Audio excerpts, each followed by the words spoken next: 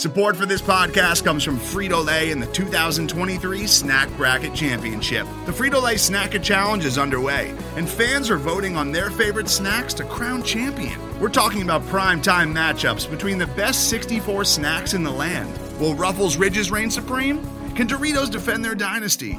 Or will Smart Food use their smarts for a surprise upset? Only you can decide. Get in on all the action for a chance to win up to $1,000 or a year's worth of snacks. Let your snacks be heard. Just go to fritolaysnacket.sbnation.com to vote and enter for a chance to win. No purchase necessary. Sweepstakes ends April 3rd, 2023. Void where prohibited. Year's worth of snacks awarded in the form of 52 coupons, each good for one bag of chips. See official rules at fritolaysnacket.sbnation.com. Hey, Craig.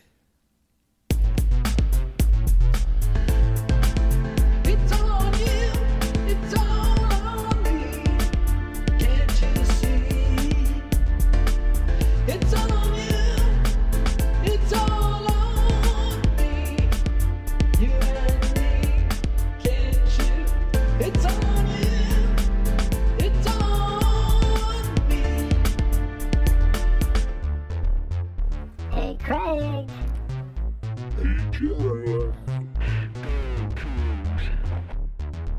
Right or wrong, we don't care. Win or lose, we don't care. We don't care. We don't care. We don't care.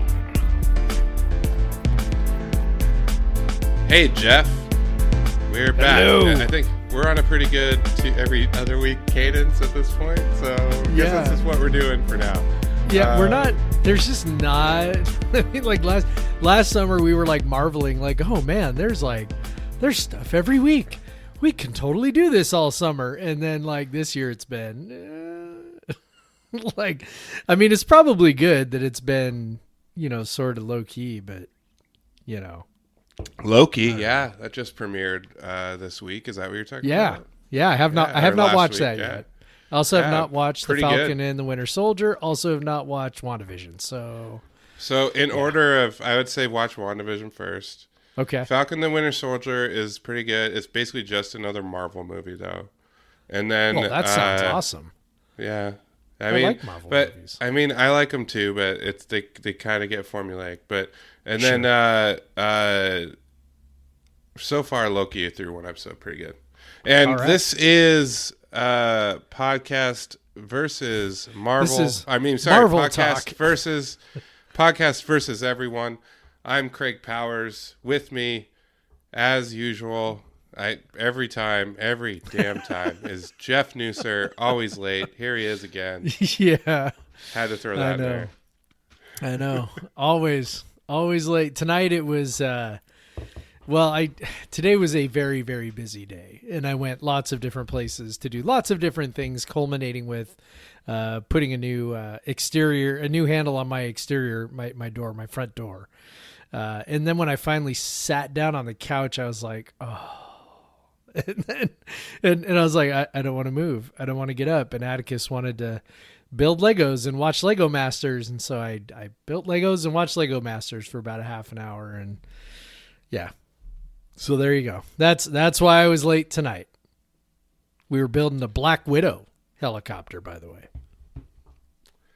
Well, you need to teach Atticus about time management and scheduling. So that's probably true. Step up your game, Jeff. Come on. Yeah. Well, we did it again. We just we had one topic in mind, but we just asked everyone to give us topics, and y'all came through again on Twitter, our preferred social network medium. So yeah, Jeff, I wanted to just get into those again. We kind of handpicked the first one, but we'll give him a shout out for asking it anyway. So where was it? Now I can't. Now it's not finding it. It's in my mentions. You think I would be able to? You would think so. It. Devin Lewis would like us to talk about at Devin Lewis 89 would like us to talk about the CFP 12 team expansion. And wouldn't you know it, we were going to talk about it anyway. So great minds think alike. Yeah, and then he also asked, relatable, will this now lead to paying players or solving the NIL problem for the NCAA? that they keep trying to ignore. Well, I'll just shortcut get to that one really quick. This will have nothing to do with that. Yeah, That's coming anyway. Yeah, Just that'll this- come. That was already on its way. But yeah, I don't. This is just more money on the pile that they were already getting. So For the schools.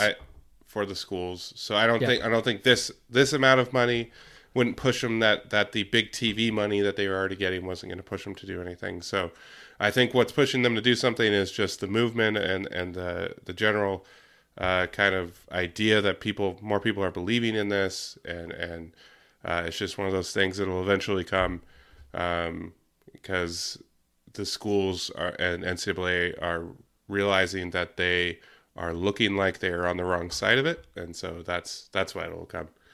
Well, and I think the reality is too that the NIL is going to exist. Well, okay. So in a roundabout way, I think Devin is right that it actually is related to NIL, because I firmly believe that they are coming around on NIL because they can see like the NCAA has this ability to like read the tea leaves a little bit. I mean, even though they're obviously slow to change and slow to make progress with policy. By design. Yeah, by design, exactly.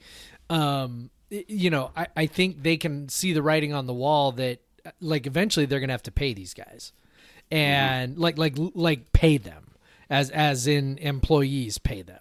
Yep. And so NIL is just another mechanism to help them stave off that eventuality, to help them, keep the eventuality that they will need to actually pay them at arm's length for, again, an indeterminate amount of time. So will it now lead to, the first half of his question was, will it now lead to paying players? Maybe someday. But I don't think it's so much the finances of this as much as it is just the, people realizing what's right and what's wrong, and realizing that, the way that college athletics has been set up forever, is just wrong. And it's not really morally defensible. And so again, the NIL stuff, I think the reason why the NCAA is willing to embrace it is because, maybe if we give them this, then we won't have to pay them for a while. And they're probably right. They're probably right about that. I don't know how long that is, but they're probably right that people will get off their back for a time if the NIL stuff comes along. So anyway, so there's that part of the question. But 12 teams, the college football playoff, not 8. 12 teams, not 8. We just went right up to 12. Yeah. And I don't know, they're gonna vote on it next week. I mean, it seems like it would. Yeah, it's going to happen. It's a they don't. So these things don't get out there unless it's a done deal. So I think like the big thing is people are like, why do they go 12, not 8? And I think you can. The SEC is a big reason why they're at 12 and not 8. Yeah. Because if you're going to give any expansion, means you're going to have auto bids for the major conferences. Right. So if you just went to 8, then you still have then the SEC is not, they're already getting 2 teams in possibly every year. And so they're not getting any more chunk of the pie. Like they're maybe getting another team in those 8. So the SEC wants that opportunity to get 3 or 4 teams in. And that's what this 12 team lineup offers. So 6 conference champions and 6 at-large bids. So the 6 conference champions would be the 5, or the major conferences, and then that's it. And then what I can't. There's probably, I assume, a group of 5 would have to win their conference just to qualify, but I guess they could lose one game and not. Yeah, yes and no. I mean, so the 6 auto bids is literally the 6 highest ranked conference champs. So if the Power 5 is not one of the top 6, then they would not get an automatic bid. So the example is this past season, the Pac-12 did not have one of the, they were not among the top 6, but that was all I mean, that was entirely COVID related, right? Because Yeah. that had everything to do with the fact that they started the season late, which meant they weren't ranked when they started playing, or at least weren't ranked very highly. They played fewer games than most of the teams. I mean, it was sort of the perfect example of poll momentum, right? Which is you win, you move up, you lose, you move down, you don't play, you don't move, right? Well, all these teams that, won more, had basically the same winning percentage, but maybe won more games, they were ranked higher because, well, of course they won more games. So it's, in theory, one of the Power Five could be left out, but, in every regular normal season, except for, last year, obviously every regular normal season of the CFP, it was the top five. It was the Power Five champs plus one G5, whichever G5 was the highest ranked. So, So I think this is one of those systems where it's one of those rare things where I think kind of everybody got what they wanted. The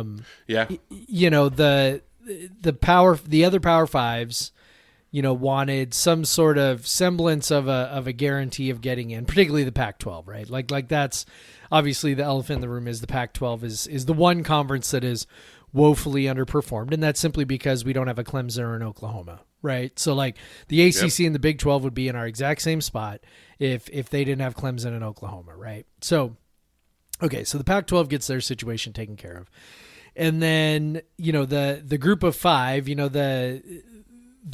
think the CFP is aware that they need to maintain at least an appearance of opportunity, right?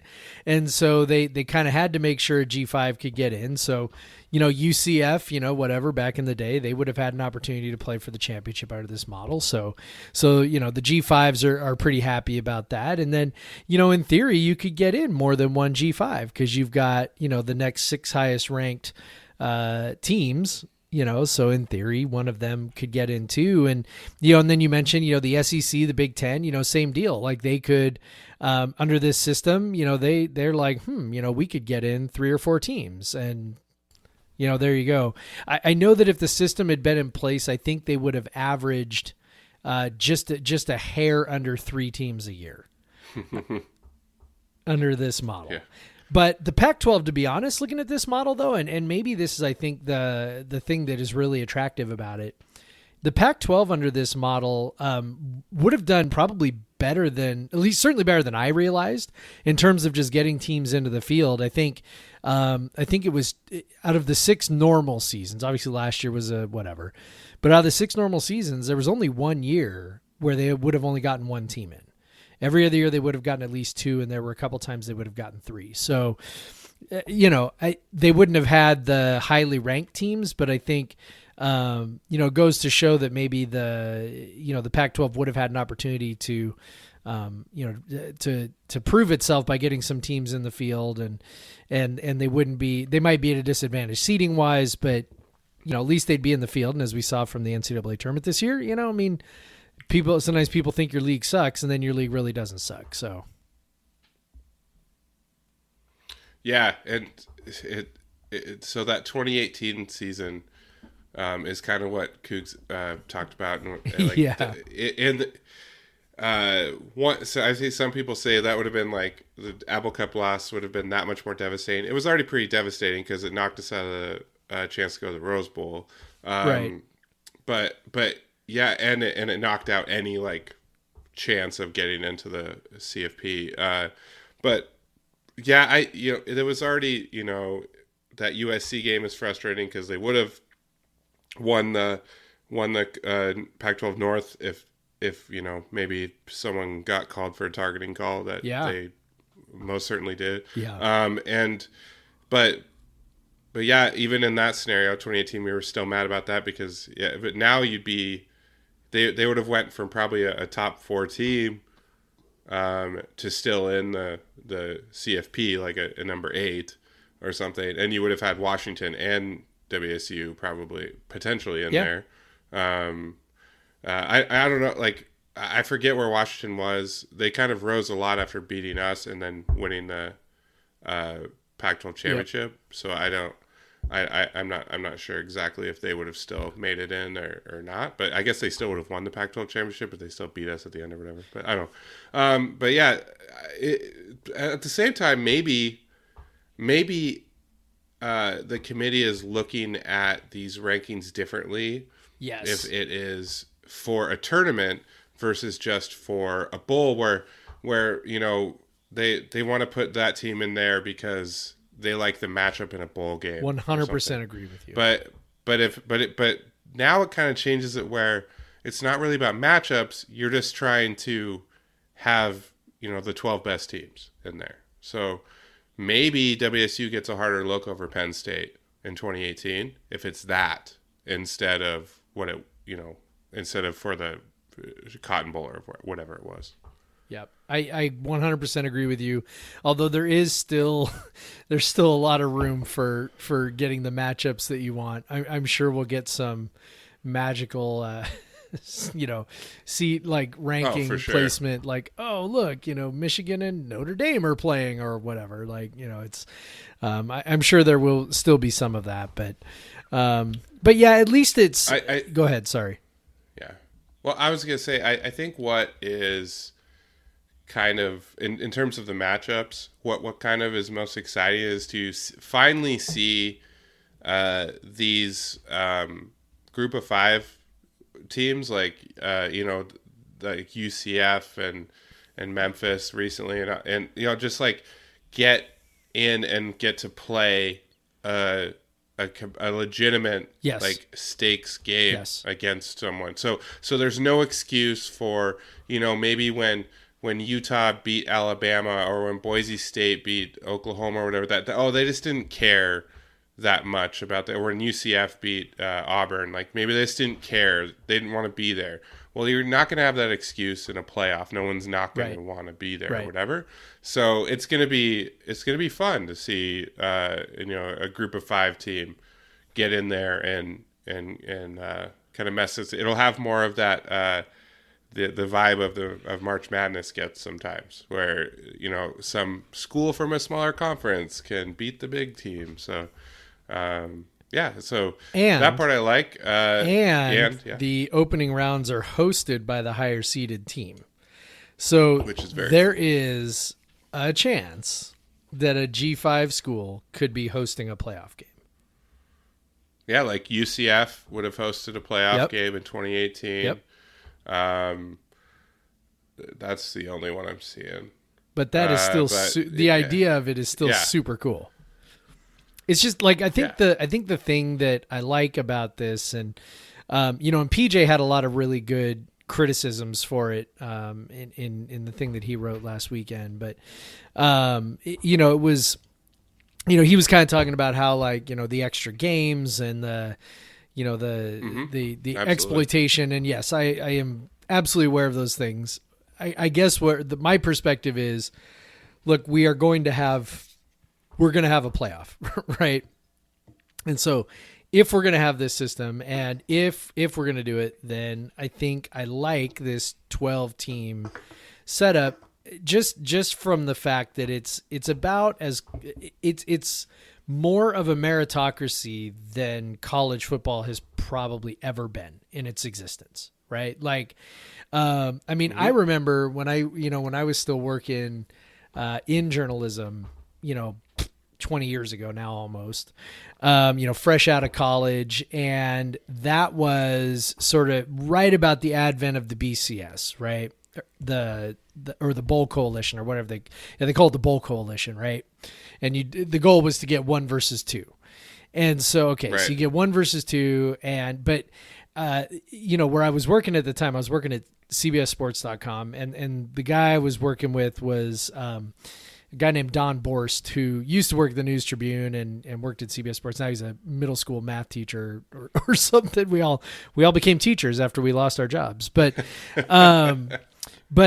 his sort of thing. Now he was our manager. He ran the place, but his thing that he did was he was a college football writer before he did that, and he still loved doing the bowl matchups. And so he would sit there and he would work the phones all day long from about, I don't know, man, it was about mid-October when he started working the phones, like talking to bowl representatives and talking to conference people and talking to ADs. And I'd hear these conversations. He's like talking to everybody, trying to figure out who's going to which bowl, because that was back when it was still like all backroom stuff, right? And people would just get, people would end up in this bowl or that bowl, and people would get screwed out of things. I mean, this is before they'd be like, okay, after the first place team, goes to the Rose Bowl, but then after that, it's like, right? So whoever you want. Yeah, like, and before they put in those whole, second choice, third choice, fourth choice things. So anyway, it's just, college football has a long history of super shady shit, And this is, I mean, obviously still, we've already pointed out, it has the potential to be shady, but at the very least, it's at least somewhat tied to merit. And I think that aspect is cool. Flaws aside, the fact that, a team could potentially play 17 games, which I think we all agree is less than ideal. And I think, my solution is we need to just do away with conference championship games. Like that's yes. The thing that should go away. But of course that's never going to happen because they make money. The conferences right? aren't giving those. Yeah. So, in my mind, like, okay, I think the playoff is good. Let's get, if we're worried about playing too many games, let's get rid of the stupid championship games. But, which really in a lot of ways don't serve a purpose now, right? With the way that it's set up. So anyway, it's, it has its flaws for sure. The season is getting very, very long. We've gone from 11 games to potentially 12 games to potentially 17 games over the course of 20 years. And that's pretty wild. That's pretty wild to think about, but I think all in all, it's a good setup if we're just talking about the fairness of competition. And, I think that's pretty much all I can evaluate it on is the fairness of the competition. The rest of it is, to me, sort of a separate issue that, we continue to rail against with our little podcast. Yeah, what's funny is thinking about those conference championship games, and if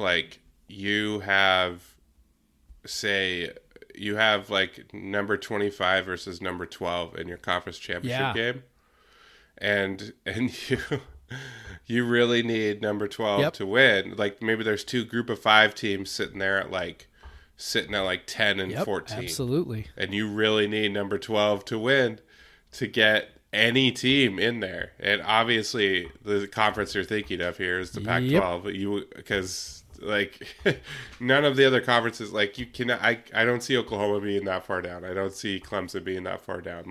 These things aren't permanent. Yeah, but if it's ever felt like we have 5 or maybe 5 teams that don't seem like they're not going anywhere, it's that never going to be outside the top 10. It's Alabama, Clemson, Ohio State, Oklahoma, and you probably throw Notre Dame in there too, and who am I? Yeah. Alabama, of course. No, did I already say Alabama? LSU. No, not even LSU anymore. So yeah, probably Alabama, Clemson, Ohio State, Oklahoma, and Notre Dame. Probably your 5 teams where they're probably always going to be in the top 10. But Notre Dame's obviously not a conference. That's a really interesting thing. What does Notre Dame think of this? Because they are always going to need an at-large bid. But now there's 6, but that also means they have to finish in the top 12. We've seen Notre Dame get ranked too high often to get them into some big Orange Bowl or something. So it'll be interesting to see how Notre Dame is treated in this realm. Yeah, it was funny. Notre Dame's AD was on the committee that came up with this, and so he sort of jokingly was like, "Hey, I don't want to hear any more about favoritism for Notre Dame," because he was part of the group. Well, yeah, he was part of the group that decided, hey, they can't get a bye, right? So, that part is good. It's just, I think if the Pac-12 is smart. I do love that. Notre Dame kick in the eye. Like, It's so you know, funny, but hey, it's like, join a conference if you want to do that. But I think if the Pac-12 is smart, they'll do away with divisions. You know, because you do not, you know, to sort of like riff off your point, you do not want to have, you know, a team that's ranked 10th, you know, from the North playing an unranked team from the South and then potentially losing. Like that could screw you right out of the whole thing. And you want to try and avoid that. Like, you do if you're going to keep the conference championship, you do it like the Big 12 does.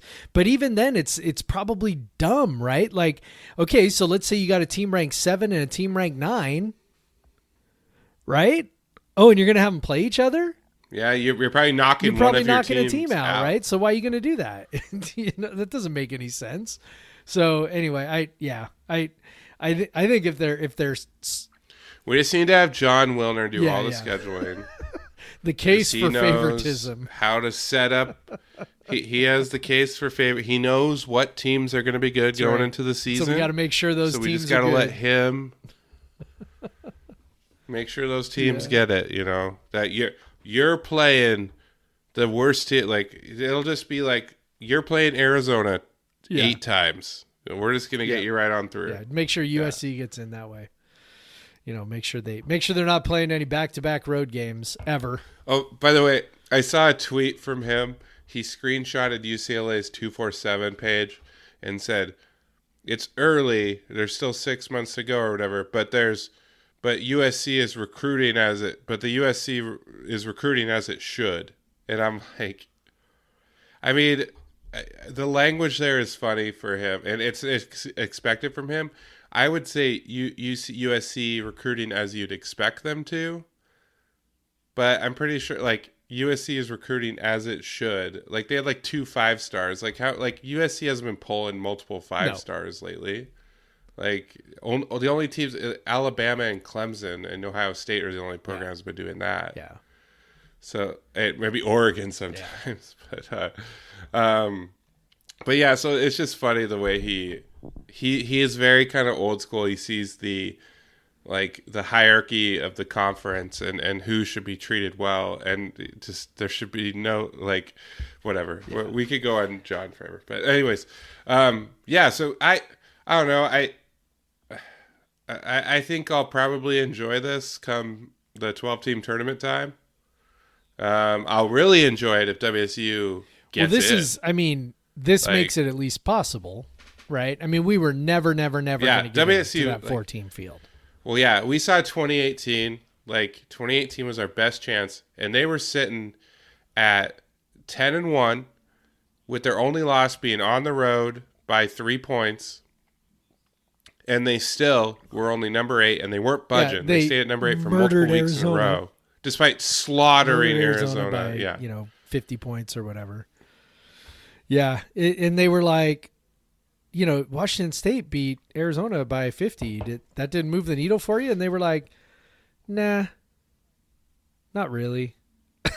It's like, now, again, I think there's a chance that, if they are focusing on more teams being part of the field that they take. I just think it was clear that they never, ever, ever, ever took us seriously, right? Like that there was never a thought that, okay, this team is in the same league with those teams, right? And I think it's fairly well proven at this point that that the confirmation bias is really strong with those people. Mm-hmm. And that, if they think a team was good heading into the season, then they are seeing all sorts of reasons why that team is actually good. And if they thought a team was not good heading into the season, then they are seeing all kinds of reasons why that team is actually not good. And it just sort of plays out that way. I mean, it's, you look year after year after year, and we know that AP preseason polls are pretty good predictors of how good a team is going to be, and that's fine. I mean, I get that. But if you're trying to evaluate teams on their merit, you want to take a look at the evidence that you have. And it was just pretty clear that they were locked in on 5 or 6 teams and not really seriously considering anybody else. And that at least with this, they'll be forced to do that. I think another side benefit is that, what we've seen is a real concentration of talent with 4 or 5 programs, particularly the top 3, right? With Alabama, Clemson, and Ohio State sort of, doing it over and over and over again. And I think this has a real chance to spread that out a little bit, because it took a few years. If you go back and look at, the CFP in its early, first 3 years or so, it looked about what you'd expect it to look like. Different teams in and out each year. And then it just sort of morphed into this like Alabama, Clemson, Ohio State, Oklahoma thing, just over and over and over and over and over. And, with maybe Notre Dame sprinkled in, or LSU one year, it's like, so it's just pretty clear that the players are going to the only places they think they can, play on that stage. And so hopefully this will do that. And I think it'll probably take a couple of years before it really kicks in, just like it took a couple of years before this current thing that we're in took over. But I think there's a good chance that talent maybe disperses a little bit. And because it's such a zero-sum game, all it takes is, a handful of players not going to Clemson, Ohio State, Alabama, and going instead to, I don't know, USC or Texas or whatever, God forbid Washington, to see, because it makes those schools a bit better, but it also at the same time makes those other schools a little worse, right? So it's not like you're trying to close the gap just by yourself getting better, but if you pick up some of those players, that means Alabama doesn't have those players, Ohio State doesn't have those players, and they are theoretically not as good, because the biggest thing with those schools is they're just so fucking deep. Like they just, they have an injury. Oh, let's bring on, another 5-star quarterback. Let's bring on another 5-star defensive lineman. Like, it's insane, their depth. And so if you take some of that away, maybe it levels the playing field a little bit. Yeah.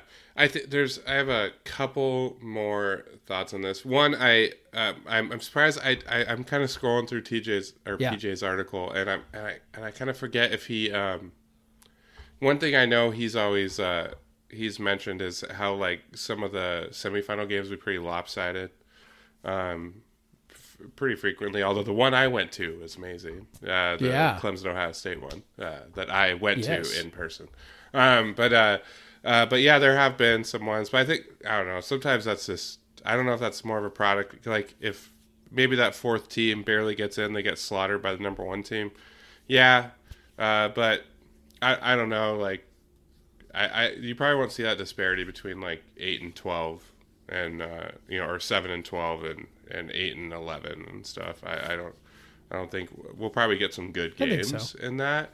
I think, and then I really like that I think it'd be cool, just on campus until the championship would be cool, but we have to worry about all these traditional bowl games who are obviously and the one that is glaring is the Rose Bowl. The one that hangs on to its tradition more than any other. And now they're still going to be like a semifinal sometimes a quarterfinal, I guess. Like that's how this is going to work. But the Pac-12 Big Ten thing is out. Like that's done. Oh, absolutely. that is toast. Yeah, there may be some year that it just happens, and that will be the only thing people talk about. Well, I imagine they'll probably work something out where the higher seeded team goes to some, so like if the Pac-12 team is the higher seeded team in a quarterfinal matchup and the Rose Bowl is one of the quarterfinals, then the Pac-12 team probably will play in the Rose Bowl, right? I mean, it'll probably be something like that, I imagine, is how they'll work that out. But, yeah, it's going to be, look, tradition is going to go the way of the Buffalo, but it's like, look, we've been on this path for 30 years. Like that's kind of the, as much as it sucks and we all go, and like, we were fortunate enough as a school to go to a couple of Rose Bowls, fairly recently. And they were great. Like I went to the one in 97 or 98, New Year's Day, 1998, and it was special and it was electric, and there's no way to replicate that. But I mean, once we decided that, we were going to try and figure out who the best team was, I mean, it was pretty inevitable that it was going to, eventually go by the wayside. And the fact that it, took 30 years for it to happen, I think is, probably more of a testament to their power than anything else. Cause, any legitimate effort to crown a legitimate champion would have done away with, the bowl system, probably 25 years ago. But yeah, it's kind of funny how the championship or nothing else matters has bled its way into like American sports and like everything. Like, you watch the WNBA and like a player is worthless if they're not on a championship team, and like just like nothing can be enjoyed unless your team is the champion or whatever. And college football has kind of moved more and more that way, and that's why we get, we have to have a champion. Like we as like in basketball, we as like Gonzaga haters were like, oh, thank God they didn't win the championship, but we would definitely kill for WSU to do that well in the NCAA tournament. Like we're haha losers, but like Gonzaga fans are like heartbroken because they've been there already. They've already lost the national championship before. But like we would just like be like, that's the greatest season we ever had. But now it's like so championship focused. Like it's not as bad in college basketball, I'll say, because it's just that's such a crapshoot of a tournament. So it's just it's hard to just focus so much on that. Like but yeah, football, and it just seems like we're Seahawks fans, and I just it's so hard to enjoy an 11-5 season anymore, which I would have killed for in like the 90s with the Seahawks. But like it's just like because it's all about Super Bowls. It's the team who wins the Super Bowl and all that all the time now. It's the quarterback. You're no good if you're winning a Super Bowl. The players like no good, and I mentioned NBA earlier. That's where it's the worst. Like because we see players just form teams around the league. Like it was wild. I was watching Brooklyn and Milwaukee tonight, and Milwaukee's kind of a classic team that I remember. Like team with like a player they developed and a couple players, Middleton and Giannis. I don't even know how to say his last name. Giannis, like they developed, they drafted and developed those players. Those are the best players in their team. They've added a couple of guys here and there, but like those are their stars. And then you have the Nets who literally just bought a team. Like they have Durant and they have Harden and they have Kyrie who is hurt, but it's like players just go places because winning that title is the only thing that matters. And even like a player as great as LeBron gets kind of underappreciated because he's lost so many finals. Like you don't even look at how many like times he's went to the finals, like how deep, like how much of a grind the NBA playoffs are and how many times he's went through that. But we just focus so much on titles. And so yeah, like we saw. I remember in the '90s watching college football, and like more and more, people get so mad that we don't have the right team. We don't have the right team. It's like, well, everyone only plays 11 games, and they play like every other, like none of them play each other. So like, how the hell are we supposed to figure that out? Yep. Like even when we look at systems like Bill Connolly's system, like even his stuff is like.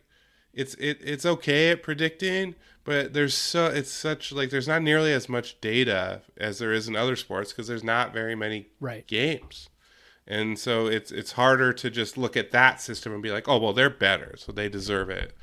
So yeah, and then in college football now, obviously we've decided who is the better team. So like UCF can go, like 23 games in a row or whatever, and we're still like, nah. You're not allowed. At least they're going to be allowed now. But I'm just kind of ranting at this point. I think you capture kind of the issue with the previous system, is that the focus was so much on playoff or nothing, and that's some of that is American culture, like you said, but some of that is just ESPN. Like what you are told matters is what matters. right? And that seeps into everything. I mean, look, you and I are fans of like the NWSL and the WNBA, and it's like there's an appetite for women's sports. Like there's an appetite for it, but you know, different media outlets, you know, mostly ESPN, because they are the gorilla, right? Like have just decided, it's not that important. Right. Like we believe what's important is what we are told is what's important. I mean, and you see this all in so many different ways. I mean, look, I mean, the whole, you know, fear over critical race theory right now, and people going to school boards and saying, you got to teach critical race theory. And it's like, well, you don't know what that is. And also, do you have any examples of us doing that? And they're like, well, that's not the point. Like it's this manufactured thing because there are certain news outlets that are just saying this is happening and saying it's important. It's not just that thing. I mean, it happens all over the place. Right. And I mean, it's just an extension of sort of the gatekeeper notion, right? I mean, we were taught about that when I was in journalism school, like you are the gatekeepers. Right. And so, you know, because ESPN has decided so much to emphasize the playoff, and for good reason for them, right? I mean, this is they're paying, you know, however many billions of dollars for that property, right? They want as high of ratings as humanly possible for those games. So of course they're going to promote the shit out of them. Right. So, but the unintended consequence of that is that it creates this ethos where they are those three games are the only games that actually matter. And then the only games, regular season games that matter are the ones that have an impact on those four teams. And, you know, people say it's like, oh, well, this just further diminishes the regular season. I say bullshit. This is going to make it better. Right. Because now more teams are involved, you know, more, and some people look and go, well, that devalues the regular season because now, you know, like you don't have to be undefeated anymore to get in or whatever. And it's like, well, yeah, but you know, now you have more teams whose regular seasons matter. And to me, that means the regular season matters more. Right. So I think this could have sort of the opposite effect that some people are thinking. And then I think also, you know, you mentioned like, you know, we just have this way of not enjoying things just to enjoy them. Right. Well, again, you know, this has the potential to maybe be a little bit like March Madness where, you know, if you get in and you win a couple of games, all of a sudden it's like, oh my God, like, you know, we may not win a championship, but you know, holy crap. I mean, look, our fondest memory is a team that made it to the fucking Sweet 16 in college basketball, right? We're like, oh my God, remember that team? Sweet 16, that was amazing. And we're like, you know, I mean, you know, I mean, there are dozens of other schools around the country that laugh at the notion that your favorite team made it to the Sweet 16, right? Like, you know, but it's that, hey, you know, we knew we probably weren't gonna win a national championship, but like, you know, the accomplishment of, you know, winning a couple games, including, you know, running over Notre Dame, like, you know, that we remember those things fondly. And I think the 2018, same kind of deal. Like, you know, let's say we had made it in, right? Figured out a way to make it in. And let's say we make it in and then we lose in the first round, you know, but we're still like, yeah, but remember that? Remember we made it to the playoff, right? Like, I just have a feeling that, you know, it's a way to maybe validate the thing and have more teams be relevant, have their seasons matter, and maybe be able to bring a little more joy without, you know, necessarily, you know, winning it all, right? You know, and maybe the same four teams end up playing in the semis and the final every year. I mean, maybe that continues to happen.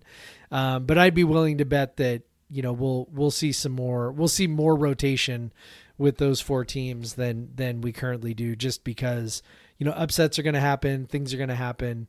And I think it's going to be really fun to watch. I agree with you that, you know, it'd be great to have have home sites up until the semis, but you know, the Bulls will never go for that. I mean, if the Rose Bowl, you know, I mean, basically you'd be left with what's the Rose Bowl going to get, like, you know, Pac-12 3 and Big 10 4 or something, right? Like, I think that's where we'd be left. So I don't see that happening, but you know, like I said, I think this pushes a lot of the right buttons, and I think it's ultimately, you know, if competition is what matters, once you went to a playoff, it was inevitable that it would get to this. And Yeah, we've seen playoff creep in a lot of sports. MLB obviously, and I was good. You talked about your point of it makes it the regular season mean more to more teams. We've seen that in our lifetimes for Major League Baseball, where it used to be only the division winners in two divisions went in two divisions, and then it was the only division winners in 4 divisions, and then they added the wild card, and now they have multiple wild cards, and now it's like the Mariners are like only 5 games out of the playoffs, at some point in the season, so it's like all of a sudden, like, it matters for more teams. In the Mariners situation, I think it encourages them to go on their path of mediocrity, because you can always feel like you're in it. But in college football, that's not really a thing. That's not good. No one decides to be like, keep their payroll at a certain level or anything. But so yeah, I think it will be, because if like the Cougs are, in October ranked 21st or something, you can think, hey, can we play our way into win a that few top more 12? Games? Like, can we do that? Yeah, absolutely. So I think it, I hope our program's at a place to do that at some point in the near future. I think the great sadness is when they had the Pac-12 championship game was on the campus sites, and WSU was so bad there was just no chance that ever was going to happen, and that always makes me sad. I'm like, but man, a Pullman home game on like December 12th would be amazing. Just like UCF has to come to Pullman on December 12th. There's going to be some epically bad guaranteed weather games, snow, man, in that playoff. There's going to be some serious bad weather. Well, we see it in the FCS playoffs all the time. Like Montana, just snow dumping all the time. Yeah. So I don't know. It'll be cool. Wow, we spent a lot of time on that, but I think we'll see, man. We'll just get used to it after a few years, honestly. Like, we'll just accept it as we've always accepted all the things, despite our cognitive dissonance and whatever. So let's take a quick break, and then we will hit all of these questions that you guys rapid sent fire to us.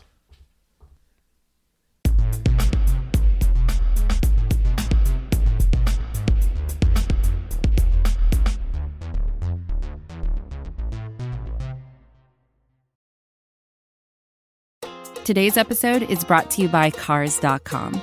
With over 2 million vehicles and 50,000 more added every day, Cars.com will match you with the perfect car for you, your budget, your life, your style. And if you're ready to say goodbye to your current car, Cars.com will get you an instant offer to cash it in. Just start by entering your license plate and get matched with a local dealer who will write you the check. So whether you're looking to buy or sell, just go to Cars.com. It's magical.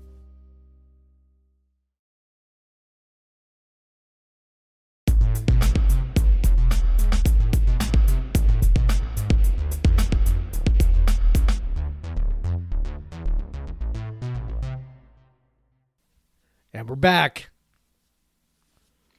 Rapid fire. Sure. Okay. Yeah, sure. No, we're gonna rapid fire. We're gonna do it. Okay, We're gonna do it. We're known for such things. So let's rapid fire. What are you drinking? I am having I had a head full of dynamite in the back of my fridge that's a couple months old at this point. So I'm having that. Very good. I don't know which one this is. 24, I don't know. 27, something like that. I don't know. It was canned in mid-April. So it's a couple months old. It definitely tastes a couple months old. Cuz the hops are intended to be pretty intense on these things, and definitely not what it was. even a month ago, but still good. So Yeah, I'm on my second beer. I went to went and visited family in my hometown, my home area, the Yakima Valley, last weekend, and I brought back a couple beers. A beer called Neon Icon from Valley Brewing. I've talked about them before. Their slow motion potion. I'll put that up with a lot of hazies around the state, but this particular one, when we went, my dad and I we went to a couple of beer bars, and then we went to a Valley to end the night. And I was driving, so I was just having like light stuff. But my dad had this beer, and he said it was the best hazy he's ever had. And so we asked him, and they had 2 cans in the back, so we each took a can. And it was pretty good. Honestly, I'm getting over a cold. I still got sinus pressure. I don't think I'm at the peak beer tasting, but it was good. I don't think my dad was far off. It was a very good hazy. He drinks a lot of bad ones too, but yeah. So it was. He's got. It's funny. My dad hated IPAs, wouldn't drink them like a lot of people, but he loves the hazies, and I've seen that happen with a lot of people. Like they didn't like IPAs, but they love hazy IPAs, which kind of is why they warrant a different style altogether, because they really are. They're the same level of hopping, but the hops are used in a much different way, and the body is different, whatever. And then the next one I have is actually pretty interesting. It's from Varietal, another Valley in Sunnyside, another Valley brewery. yes. It's called Cone of Cold Wet Hop IPA. So what the hell, a wet hop IPA this time of year? It was used with frozen wet hops. So they picked fresh hops and then immediately flash froze them. And then they brewed this on May 18th, 2021. So that is usually you brew your wet hop beers in late August, September. So that is that's well after that, and not even during the. I guess it might be during the New Zealand season, but I don't think so.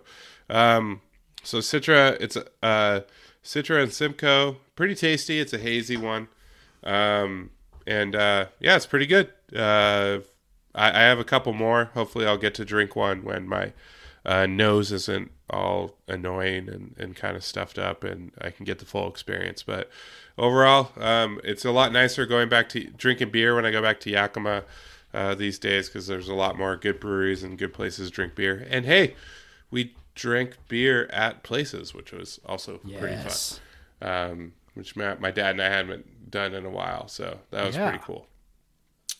So let's get back to these questions. We have a lot of them. You want me to start? So, you start, and then I'll go. All right. So this one's not really a question, but more of a statement. This is from at Rick D Flores. Banned in the Crim Zone! Exclamation point! Five exclamation points. So apparently the band has been moved to the end zone. Somewhere Jeff O'Neill rejoices. Yes, and he have hashtag moved the band. Yes, a victory for Jeff. Because, and his fair, I never really noticed because I sit on the other side of the stadium. Right, but so you can hear if you sat on the student side of the stadium, you could not hear the band because they are playing away from you, which would be frustrating and severely diminish the experience of going to a college football game. Totally understand. Very good decision, WSU. Absolutely endorsed. You weren't making any money on the seats anyway. I don't think they had that Crim Zone didn't have the home crowd impact. Also, the band is students too. They get rowdy. Yes. You can have them. It's fine. You still have students down there. Absolutely. So that'll be cool. Everyone will be able to hear the fight song again. So that will be great. And might be able to clap and else. sing actually on beat. That part will be cool. Maybe. Yeah.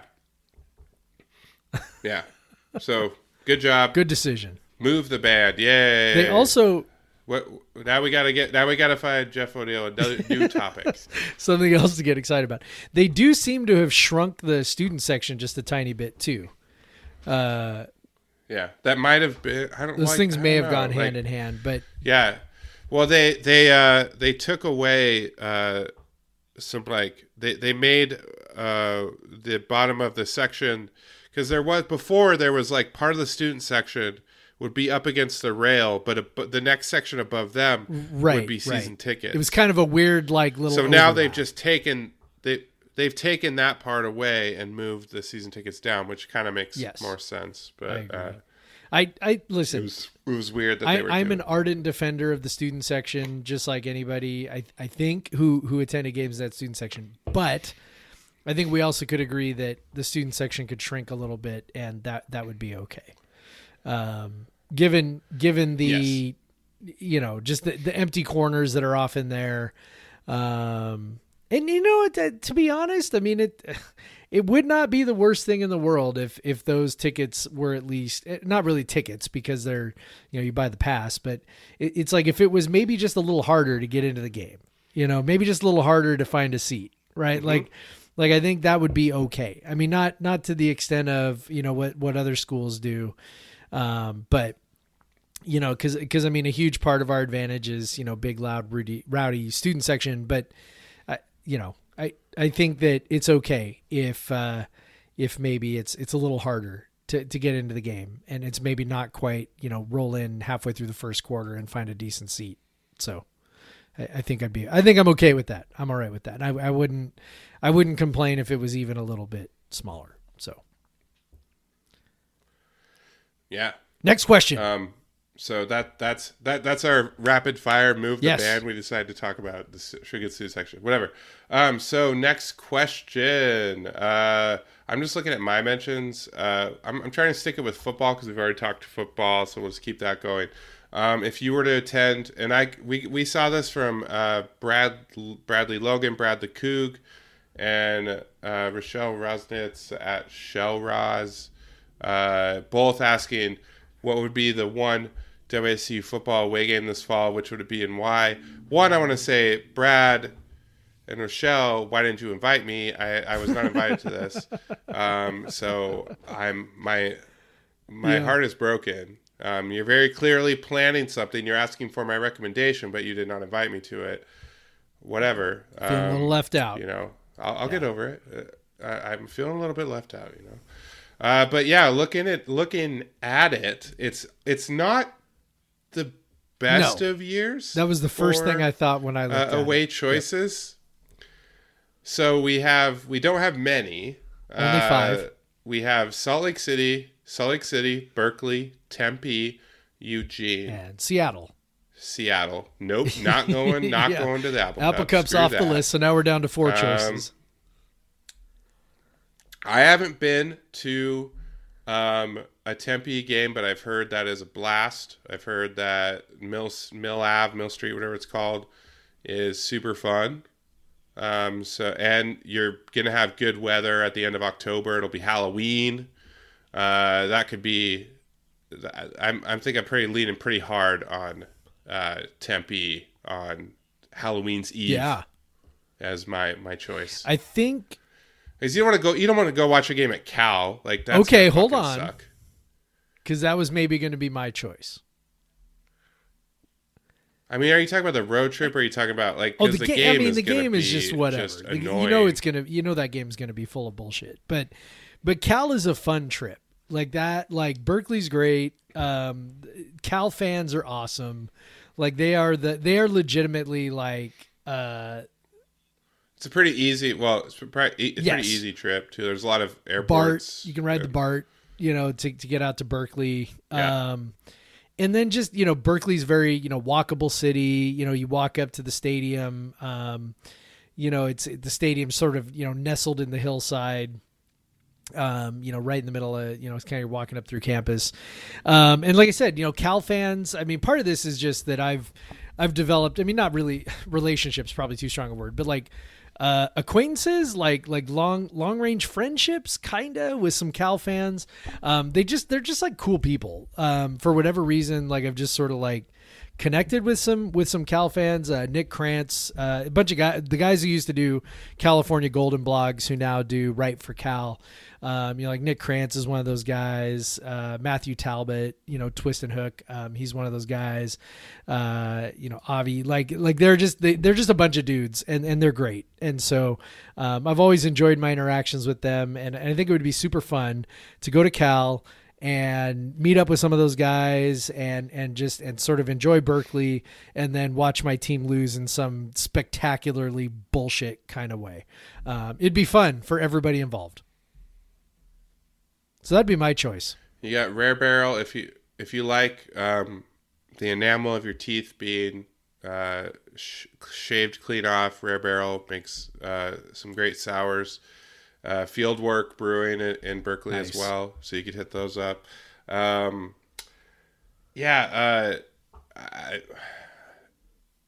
Otherwise, Salt Lake City. I mean, I like going to Utah is a beautiful place, but you're not going to be like going to national parks before you go to a football game. So, I don't think so. Eugene, you can go to Eugene anytime. We can just drive to Eugene on a weekend if we want to. I don't really want to. And Eugene, by the way, Eugene's perfectly nice.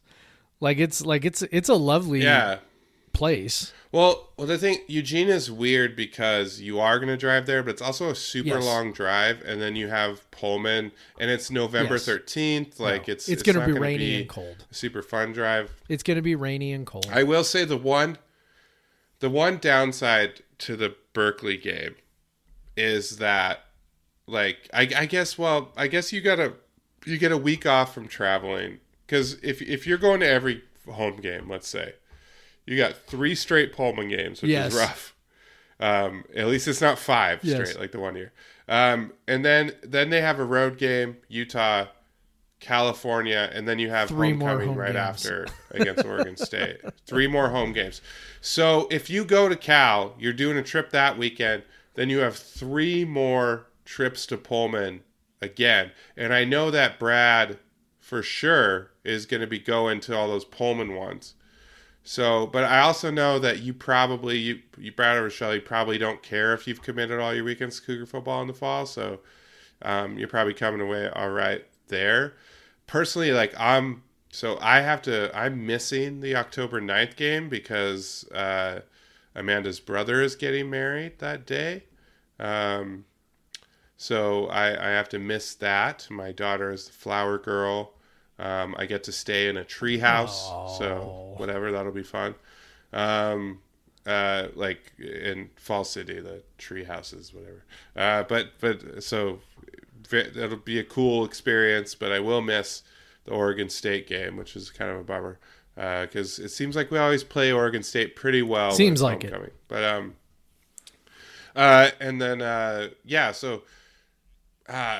you're right at Berkeley, but I think I'm going Tempe. Well, Tempe's just on the other side of that, though. You're going. Yeah, are you going to have anything left Tempe, in the tank Berkeley at that point? That's a fair point. I think Berkeley on an early October weekend is going to be hard to beat. It's going to be gorgeous. It's going to be about 80 and sunny.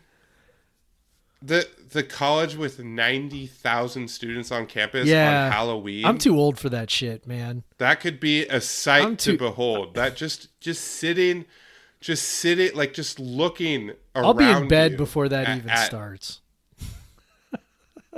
Why would you go on a football trip and then go to bed? What kind of vacations do you go on, new sir? I'm old. I can't. I need my rest, dude. I need my sleep. Well, then just stay home. Well, see, that's what I did. Yeah. No. Okay. I think either one of those is a good answer. Let's see. Okay. So you got 2 options of the 5 we narrowed it down. Yeah, the other 3 for you. suck. I mean, let's just be real. Okay, so here's another one. let's switch to basketball. Ollie McClellan at Ollie McClellan, our favorite Canadian, says, should we fight Lunardi for making us last team out and putting Syracuse in? Furthermore, brass knuckles or bare knuckles? So, of course it's Syracuse. It has Syracuse, if they're on the bubble they're in. Okay, anytime, and by the way, we should tell people that Joe Lunardi did an updated preseason bracket today, and Washington State is the first team out of his field, and Syracuse is the last team in. So, continue your rant against Syracuse. So yeah, Syracuse always gets in when no one thinks they're going to get in. They get in. And with the way they play, you just don't know. Like, they could be so damn annoying. They're the hardest team. They're, without a doubt, to me, the hardest team to pick when you're doing your brackets and stuff, because they very well could just get rain threes on in their first game, lose by 30, and they're done. And everyone's like, why was Syracuse even in? But what they also do sometimes is they upset like 3 teams, because apparently those teams have never seen a zone defense before, and they just don't know what to do. And Syracuse walks the ball up the court and then just plays a zone on the other end. And then they have the same.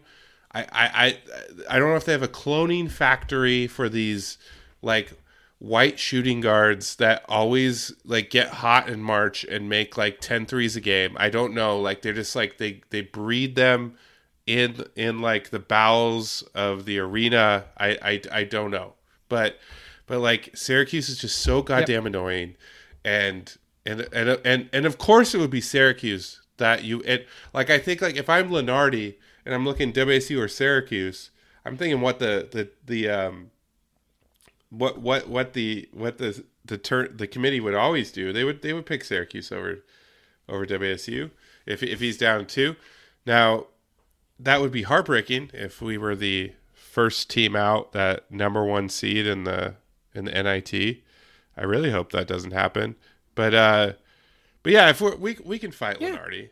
And I'm gonna go brass knuckles, because I don't want to break my little knuckles. I don't want to do that. Joe Lunardi seems too nice for that, though. Like he really, I don't know, man. I mean, maybe like, so if we're talking about bracketologists, I could fight. I mean, Jerry Palm. I could fight Jerry Palm. I'd be down with that. He's a little smug, you know. Joe Lunardi's just like, he's just smiling. He's this happy Italian guy. Like, he is just, you know, he's kind of a fun guy. You know, and I think he takes, like, by the way, just as a side note, I think he takes the bracket about as seriously, his bracket predictions about as seriously as they should be taken, which is not that seriously. Like, he is trying to do a good job, but also, like, he recognizes that the whole point is to have fun. So I love that. I'm just, like, honestly, I'm just excited that we're in that conversation already, that we're even on that radar already, that, like, we're in that. Yeah, it's not. Yeah, just I mean, us. I'm not even mad that we're the first one of his first ones out. Like, I'm like, that's fantastic. Like, we're already on that radar. That is awesome. So I have the opposite viewpoint that yes, it sucks that it's Syracuse and whatever. Like, Syracuse gets the benefit of the doubt, and, you know, screw Syracuse and all that stuff. But like, how cool is this, right? I mean, we keep saying that, but, you know, super, super cool that, you know, this keeps happening. So, next question. So, I'm really looking at the second question. We'll keep basketball, because we already answered the first one. This is from Keith at InMyCar247. Do you expect a full Martin Stadium in the fall? We already talked about that last week. Yes, we do. Yes, both of us were a yes on that. So if you wanna hear us talk more about that, just listen to last episode. So the other one is, which WSU assistant basketball coach would you expect to get plucked for a coaching job after a successful season this year? So the guy who really deserves it is Jim Shaw. So that's the number 1 assistant. I think he got a new title, right? Like associate head coach or something like that. Yeah, he's associate head coach. He's a guy who long time assistant, and then ran his own Division II program down in Oregon at his, I think it's Western Oregon, right? which was his alma mater, and was wildly successful there. The dude can flat coach. And, we hear things, just about the stuff that he does and the influence he has on the program. The dude is just a really incredible coach. And so I would love it if he got a chance to run his own, Division I program. I think he deserves it. I think he would be awesome. And so that's my vote, because I don't know that either of the other two guys, either Andershek or Phelps, I just don't see either one of them being, super hot commodity after a really successful season. And not that both of them aren't awesome. I think both of them are awesome. But, I'm just not sure that, I guess I would say this, with what Kyle Smith has done the first 2 years, his name still isn't really being bandied about for jobs. So if his name isn't being bandied about for jobs, then assistants probably not either. If people are like, oh, we really want some of that WSU juice, well, they're probably going to come for Kyle Smith first. Right. So I don't know that, I don't know that there's, either Phelps or Andershek. I just think Shaw, is such an experienced coach with a long track record. I think that's a guy who could end up, sliding out and taking over a Division I program. And I think he'd do amazing. I think that'd be super awesome for him. So. Yeah, absolutely. I agree with you. I was going to say the same point, where if we have a successful season, it's not going to be the assistants that people are looking at. It's not going to be who they're looking at. They're going to be looking at Kyle Smith.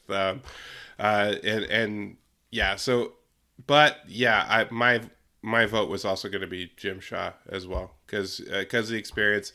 We know that Andershek has showed up on kind of like top young coaches lists and stuff like that. So I think he's on the radar for people. But he has 3 years now of full-time assistant coach experience. So we know he's talented and works his butt off, and is kind of has unique skills that a lot of coaches don't have.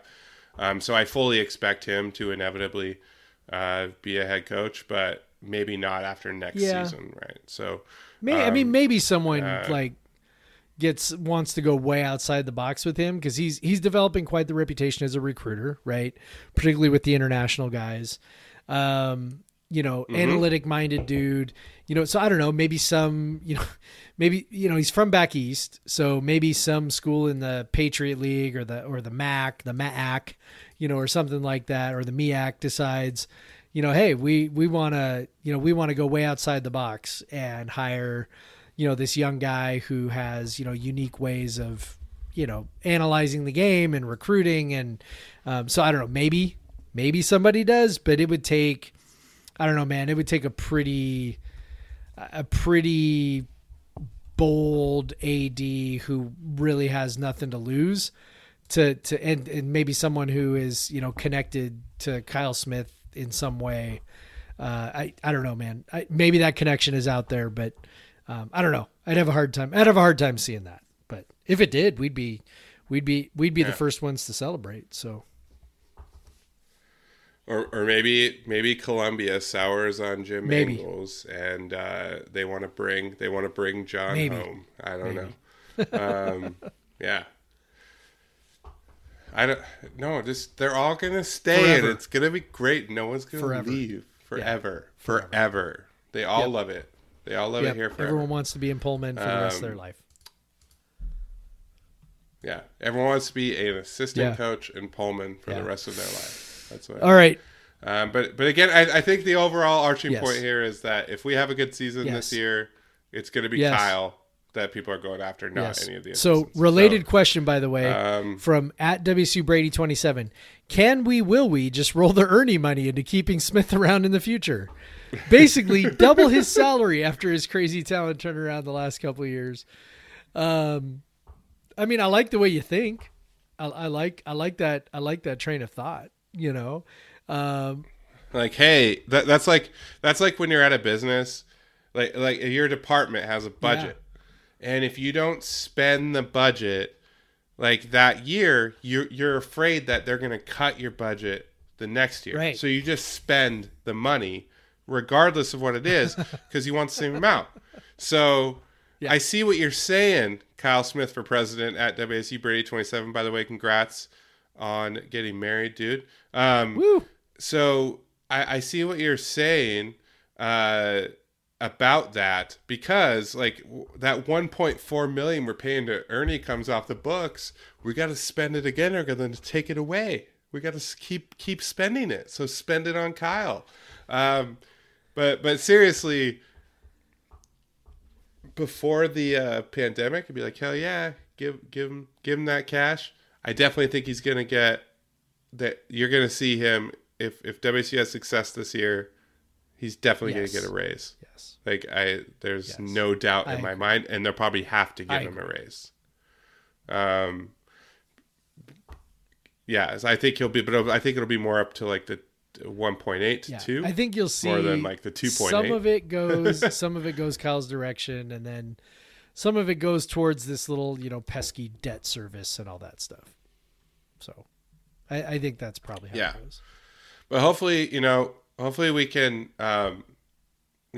the expectation around the season and the hope that we could have these full arenas again, because we're seeing that in NBA playoffs and stuff. So I don't, unless this thing comes back in a new and terrifying fashion, if we have the full arenas, they'll be making more revenue from the basketball program again, just from this expectation. I think they're probably going to sell more tickets. So hopefully we have that going. So there's justification, to give a raise and keep him around. So, but yeah, I like your idea of, hey, we were already paid basically $2.8 million for the basketball coach position. Let's just keep doing that. We'll just keep rolling it. I'm sure, the one person that loves that idea more than anybody is Kyle Smith. Like, he would absolutely appreciate that. I think he'd be okay with that. Yeah, good question. Let's see. Let's just go right to the next one from WSU Brady. Ask another one. This is the hardest one. Popular idea for athletics to raise revenue is officially licensed products. Example, an officially licensed beer. I don't think any athletic program has done an officially licensed beer, but that could be something. But what would or should the name of the officially licensed WSU beer be? Okay, so I've given this a little bit of thought. I have a follow-up question. Who should make the beer? Who should make that's got to be like... Paradise Creek, it's got to be but Paradise they Creek, don't right? have... Like... I think, but Paradise Creek doesn't have... Like, I think it would have I was to be going to say, it also could be like they No have Lie. the production capacity. They got to be able to make enough of it to get us excited about it. And No Lie is, of course, run by a bunch of Cougs, so that part's great. Let's see. So my first thought is that we need to talk about the kind of beer, right? So let's start with style. So the style to me has to be a drinkable tailgate beer, right? So we're talking a lager, a pilsner, something like that, right? You're with me on that, yeah? Okay. Absolutely. Yeah. So lager or pilsner. But I will say lagers take longer to make and it cost more money to make because they take longer Did not to make. know that. They take a couple weeks longer to ferment. So they do cost a little more money. They require fermenting at cold temperatures. So you can't just ferment them at room temperatures. So that's why it's taken a while for craft breweries to really get on the lager train, because you don't see a lot of brand new craft breweries do lagers because they're just expensive. And but yeah, I think ideally, yes, it would be a lager, because so you can down it. But if not, I think they probably would do like a pale ale. Hoppy beers are very popular now, and but you don't want to go a full IPA because you don't want to have it to be like 7%. Maybe like a nice 5% pale ale. what you often see is kind of WSU breweries where like they're trying to make a WSU beer. It's always a crimson something, and then it's a red beer, which like no one wants. Like hardly anyone wants a red ale. Well, and like, even if so, you don't want to drink 3 or 4 or 5 of those at a tailgate. Like that's just like drinking syrup for a couple of hours. So a red ale, like a 5%. I'm just talking like just the sweetness. It's just the color. They tend to have the more caramely flavor profile, and maybe that's just me because I'm not into like the sweet flavor profiles. Maybe that's just me. Yeah, that's fair. But yeah. So I don't know.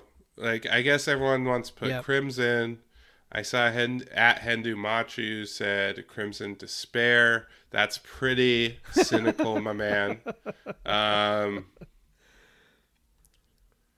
Coming from a very cynical person. I don't think that would sell that well. I think like if it's officially licensed, then you can use Wazoo. You can use Butch. You can actually use. You don't have to. It doesn't have to be like a wink nudge name. So I would want that in there. Like I would just like it would just be like it'd be cool if like during fresh hop season we had a Wazoo wet hop. Like I definitely think Wazoo should be in the name. Somewhere. Yep. Like that would be great. I'm trying to think of a beer style that starts with a W. Wit beer. It's failing me, but maybe a Wazoo Wild Ale. Wazoo wit beer. A wit beer. Wazoo wit beer. Yeah, that'd be cool. Actually, a wit beer probably would be a pretty good style because it's light and a lot of people drink it because a lot of people drink Blue Moon. It's like, hey, you like a Blue Moon? Have a wit beer. Also a style that could use a bit of a renaissance. I liked my Allagash wits back when I lived in the Northeast. I would love if we just had a little wit. Yeah, let's say, a Wazoo wit. You could do, I don't know, what else could you reference? Maybe like prominent landmarks, around campus could be ways to do it. Like you could have you could have the French ad saison. Or the big blue heart blueberry wild ale or something. Oh, we need to rebrand the blueberry pucker that Paradise Creek does. The Huckleberry Pucker. Yeah, but it's Puckler. Like the blue heart. I don't know. Blue whatever. But the blue heart would actually just be like one of those beers that just has a bunch of shit in it. It's like random. Like it'd be like blueberries, but it would have like graham crackers and vanilla and we would need Great like Notion human, to make that for us. Like That's where we would contract that out to Great Notion. Yeah, it would be a Great Notion beer, which they did. They did an apple cut beer, and they had a dog versus I can't remember what it was called. It was called like Go Local Sports or something. It was called like Sports. Maybe it was just called Sports. Sports and then the E9 does puppies versus kittens every year. And the label is like split a crimson and gray and a purple and gold side. But I don't know. Like I'm having trouble coming up with an exact name. I will say I would like there to be like Wazoo in there or like Butch's Brew shit. Like that would be kind of boring. Yeah. But it'd be all right. Yeah, because I guess I'm just trying to think like what's like a great like I don't know like I don't know. I don't know, man. Like you could have Palouse Sunrise, and just have it be like you have the can art around the Crimson game. The College game day, and all that. The flag on it. It'd be really cool to drink a beer that had the actual Cougar logo. It would. On the front of it. That would sell pretty well, cool. I think. I'm very down. Yeah, I'm very down for this. But I mean, if it's officially licensed, it's definitely gonna be from like Coors or something. Wines. So this can't be like that out there, right? It's true. They have that Cougar wine. It's literally just the WSU logo, and it doesn't even have a name. And they just number it by vintage. You know. It'd be funny if it was just like, like they had like beer back in the day. So instead of like beer, just put the Coug head on it. Like it's just the logo on the beer. Like it's probably Busch Light inside, but it's just like, what if they just sold Busch Light with that would be like that would be. Funny. You bought a 30 bomb of Busch Light and you opened it and it was just just the Coug logo on the beer. Yeah. Yeah. Or maybe the Coug brings back their horrifically bad Coug lager, which they tormented us with. And they can that. It's bad when you have a bunch of college kids who will drink anything who are like, this beer is bad. This is not good. But yeah, so I don't know. I'm leaning towards no name of the beer, just the Coug logo on the beer. And it's just like the Coug beer. Everyone just calls it the Coug beer. Like when they had beer. Or animal beer, hams. My dad always called hams like animal beer. So I like that. That's my final decision. Just the logo, and it has no name, and we just all call it the Coug beer. That works. Or the Wazoo beer, whatever you want. Let's see. Okay, let's do last one. At Totes McStose, talk about the Thorns, Rain, and Timbers Sounders doubleheader in August. I want to go. Should be an amazing environment. Well, guess who's going? You and me. We are. As Sounders season ticket holders, we're going to that game. I think at Totes McStose. And well, hold on. Let me put my Rain season ticket holder hat on for a second. Total such bullshit. We have to buy tickets for that game? I had tickets for that game in Cheney. Now let me put my Sounders season ticket holder hat on. It's fucking awesome. Dude, I gotta go to both games. I got to go to both games with just my one ticket? All right, man.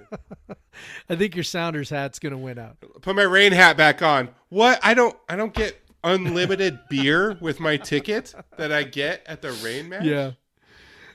Seriously, that's going to be an awesome day. That's going to be so much fun. I think at Totes McStose, I believe is a Portland fan. So good luck with that, buddy. I hope you sit in the top row. No, I'm just kidding. Stay home. Stay home. But no, like if you go, let's meet up and have a beer. Flat Stick Pub. Classic pub. We'll meet up. We'll have a beer, and we promise not to be too mean. I've seen Timbers fans in there before. It's not like going to Fuel or something. You're not going to get beat up or anything. So, Flat Stick's a nice place. Except by me. Yeah, no, it's going to be awesome. So for people who have any idea what we're talking about, the NWSL teams of the greater Seattle area and Portland are playing a game at Lumen Field. And then right after that, the Sounders and the Portland Timbers are going to play a game at Lumen Field. It's going to be an epic doubleheader, and your one Sounders ticket gets you into both games. So we are fairly excited for going to those games. Me in particular, as someone who is not a Rain season ticket holder like you are, I'm super stoked to get to watch them in a not just like watch them, but like watch them in a what will be I assume a pretty electric environment. And then we'll get to see Morgan Weaver, and we'll get to yell "Go Cougs," and then just boo the shit out of her. So it'll be great. Hey, and Ella Diedrich, who's the third string keeper on the Rain, so who totally will not play, but we can yell "Go Cougs" at her too. Yeah. Yes. But yeah, so we had one more question on the defensive transfers and the possibility of a good defensive backfield. Maybe, obviously, you got Jalen Watson that helps, lock down one side. I think that helped a lot last year, just having one guy kind of lock down the side. I think there is a possibility that the backfield is if I'm looking at any of the levels of the defense, I feel probably the best about the backfield, defensive backfield. So, possibility. The transfers, they give you some depth, they give you some talent. I mean, at this point, they're piling on so many bodies that hope that you can cobble You just together hope 5 that guys someone- from all the bodies. Like our Tyron Hill or Kilford Dormant, or are they, or Christian Jackson? They were kind of all the same level of athlete coming out of high school that the guys we already have are. So maybe they can step in. Maybe Alphonse, how you say his name? Alphonse. Yeah, I don't know how to say it, but yeah, former 4-star kid. Yep. Maybe he steps up. Maybe in his sophomore year. You still got Hicks. You still got Langford. Isom. Maybe some. Out of Isom, out of all those kids, they can pull together 4 that are. We know Watson's going to be there, but like the other 3, if they can just pull together 3 others, I think there's especially because Watson is the anchor, I think you have a chance to have a decent defensive backfield. I mean, obviously they were unsatisfied, so they've added as many guys as possible. So hopefully you find, like you said, pile on bodies. Find one. Find one or two. I think there's a reasonable chance. I'm more. I would say I'm sort of along your lines. I'm more concerned about the defensive line than I am about the defensive backfield. They've added so many guys. I'm like, okay, and like I said, all the guys they've added tell me that they are just they know that area needs help. But I feel like they've added so many guys. Like, I don't know, man. To add, if they've added that many guys and they are still historically terrible in the backfield, that would really be something.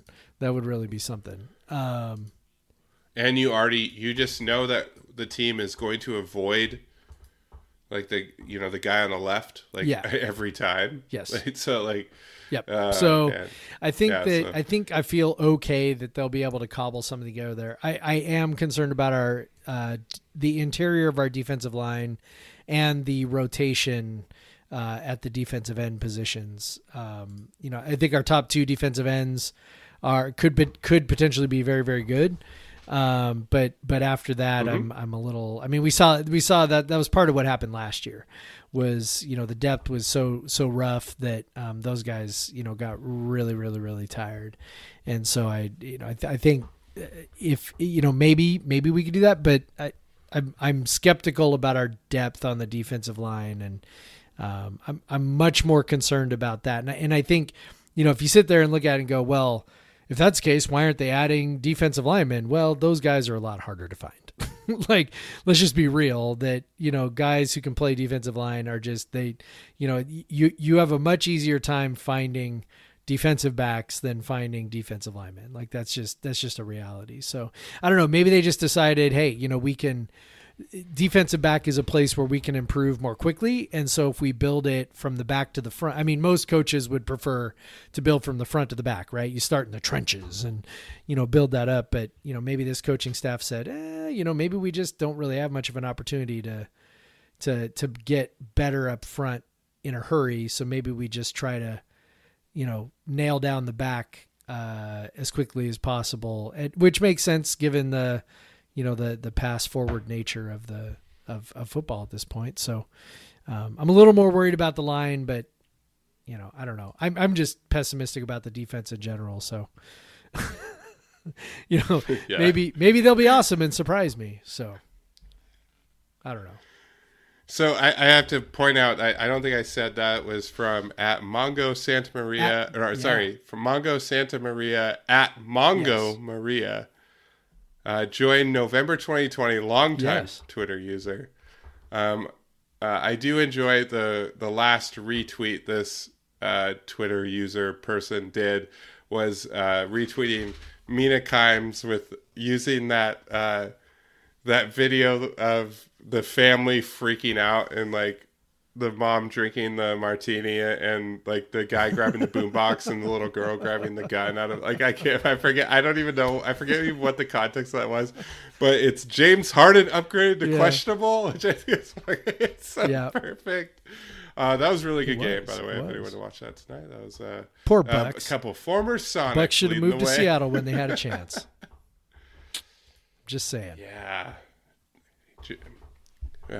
Learn a mid-range jumper, Giannis. That guy, come on, that fucking guy. All right. So thank you, everyone who sent us questions. By the way, I don't know about you, but I have been actually legitimately shocked by how many questions we get, and good questions too. Like this makes our life a lot easier.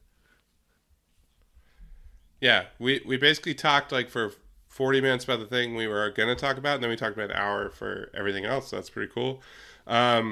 So again, as always, thank you, Randy England at Randy England Music on Instagram, for our all the music you hear throughout this. You don't have to listen to me try to sing songs I made up in the 30 seconds before the show started anymore. So I know some of the longtime listeners might miss them, and those people are crazy. I am at the Craig Powers on Twitter. Jeff is at Pod VS Everyone. You should subscribe to this if you haven't. You should rate us 5 stars and leave a comment if you haven't done that. You should tell your Kook friends, hey, you got to start listening to this. The summer Kook football is coming. You want to be all prepared. Listening to these dudes who drink beer and burp and talk about football and basketball mostly all summer. So yeah, we'll get you hyped up for football season. Yeah. Tell your friends that we'll probably, I don't know, we'll probably have some really cool guests coming up in the next month or so. So I think it'll be fun. Or maybe the next 2 months. I'll say the next 2 months. We'll have some really cool guests. So yeah, it should be fun. Go Cougs, Black Lives Matter. Black Lives Matter.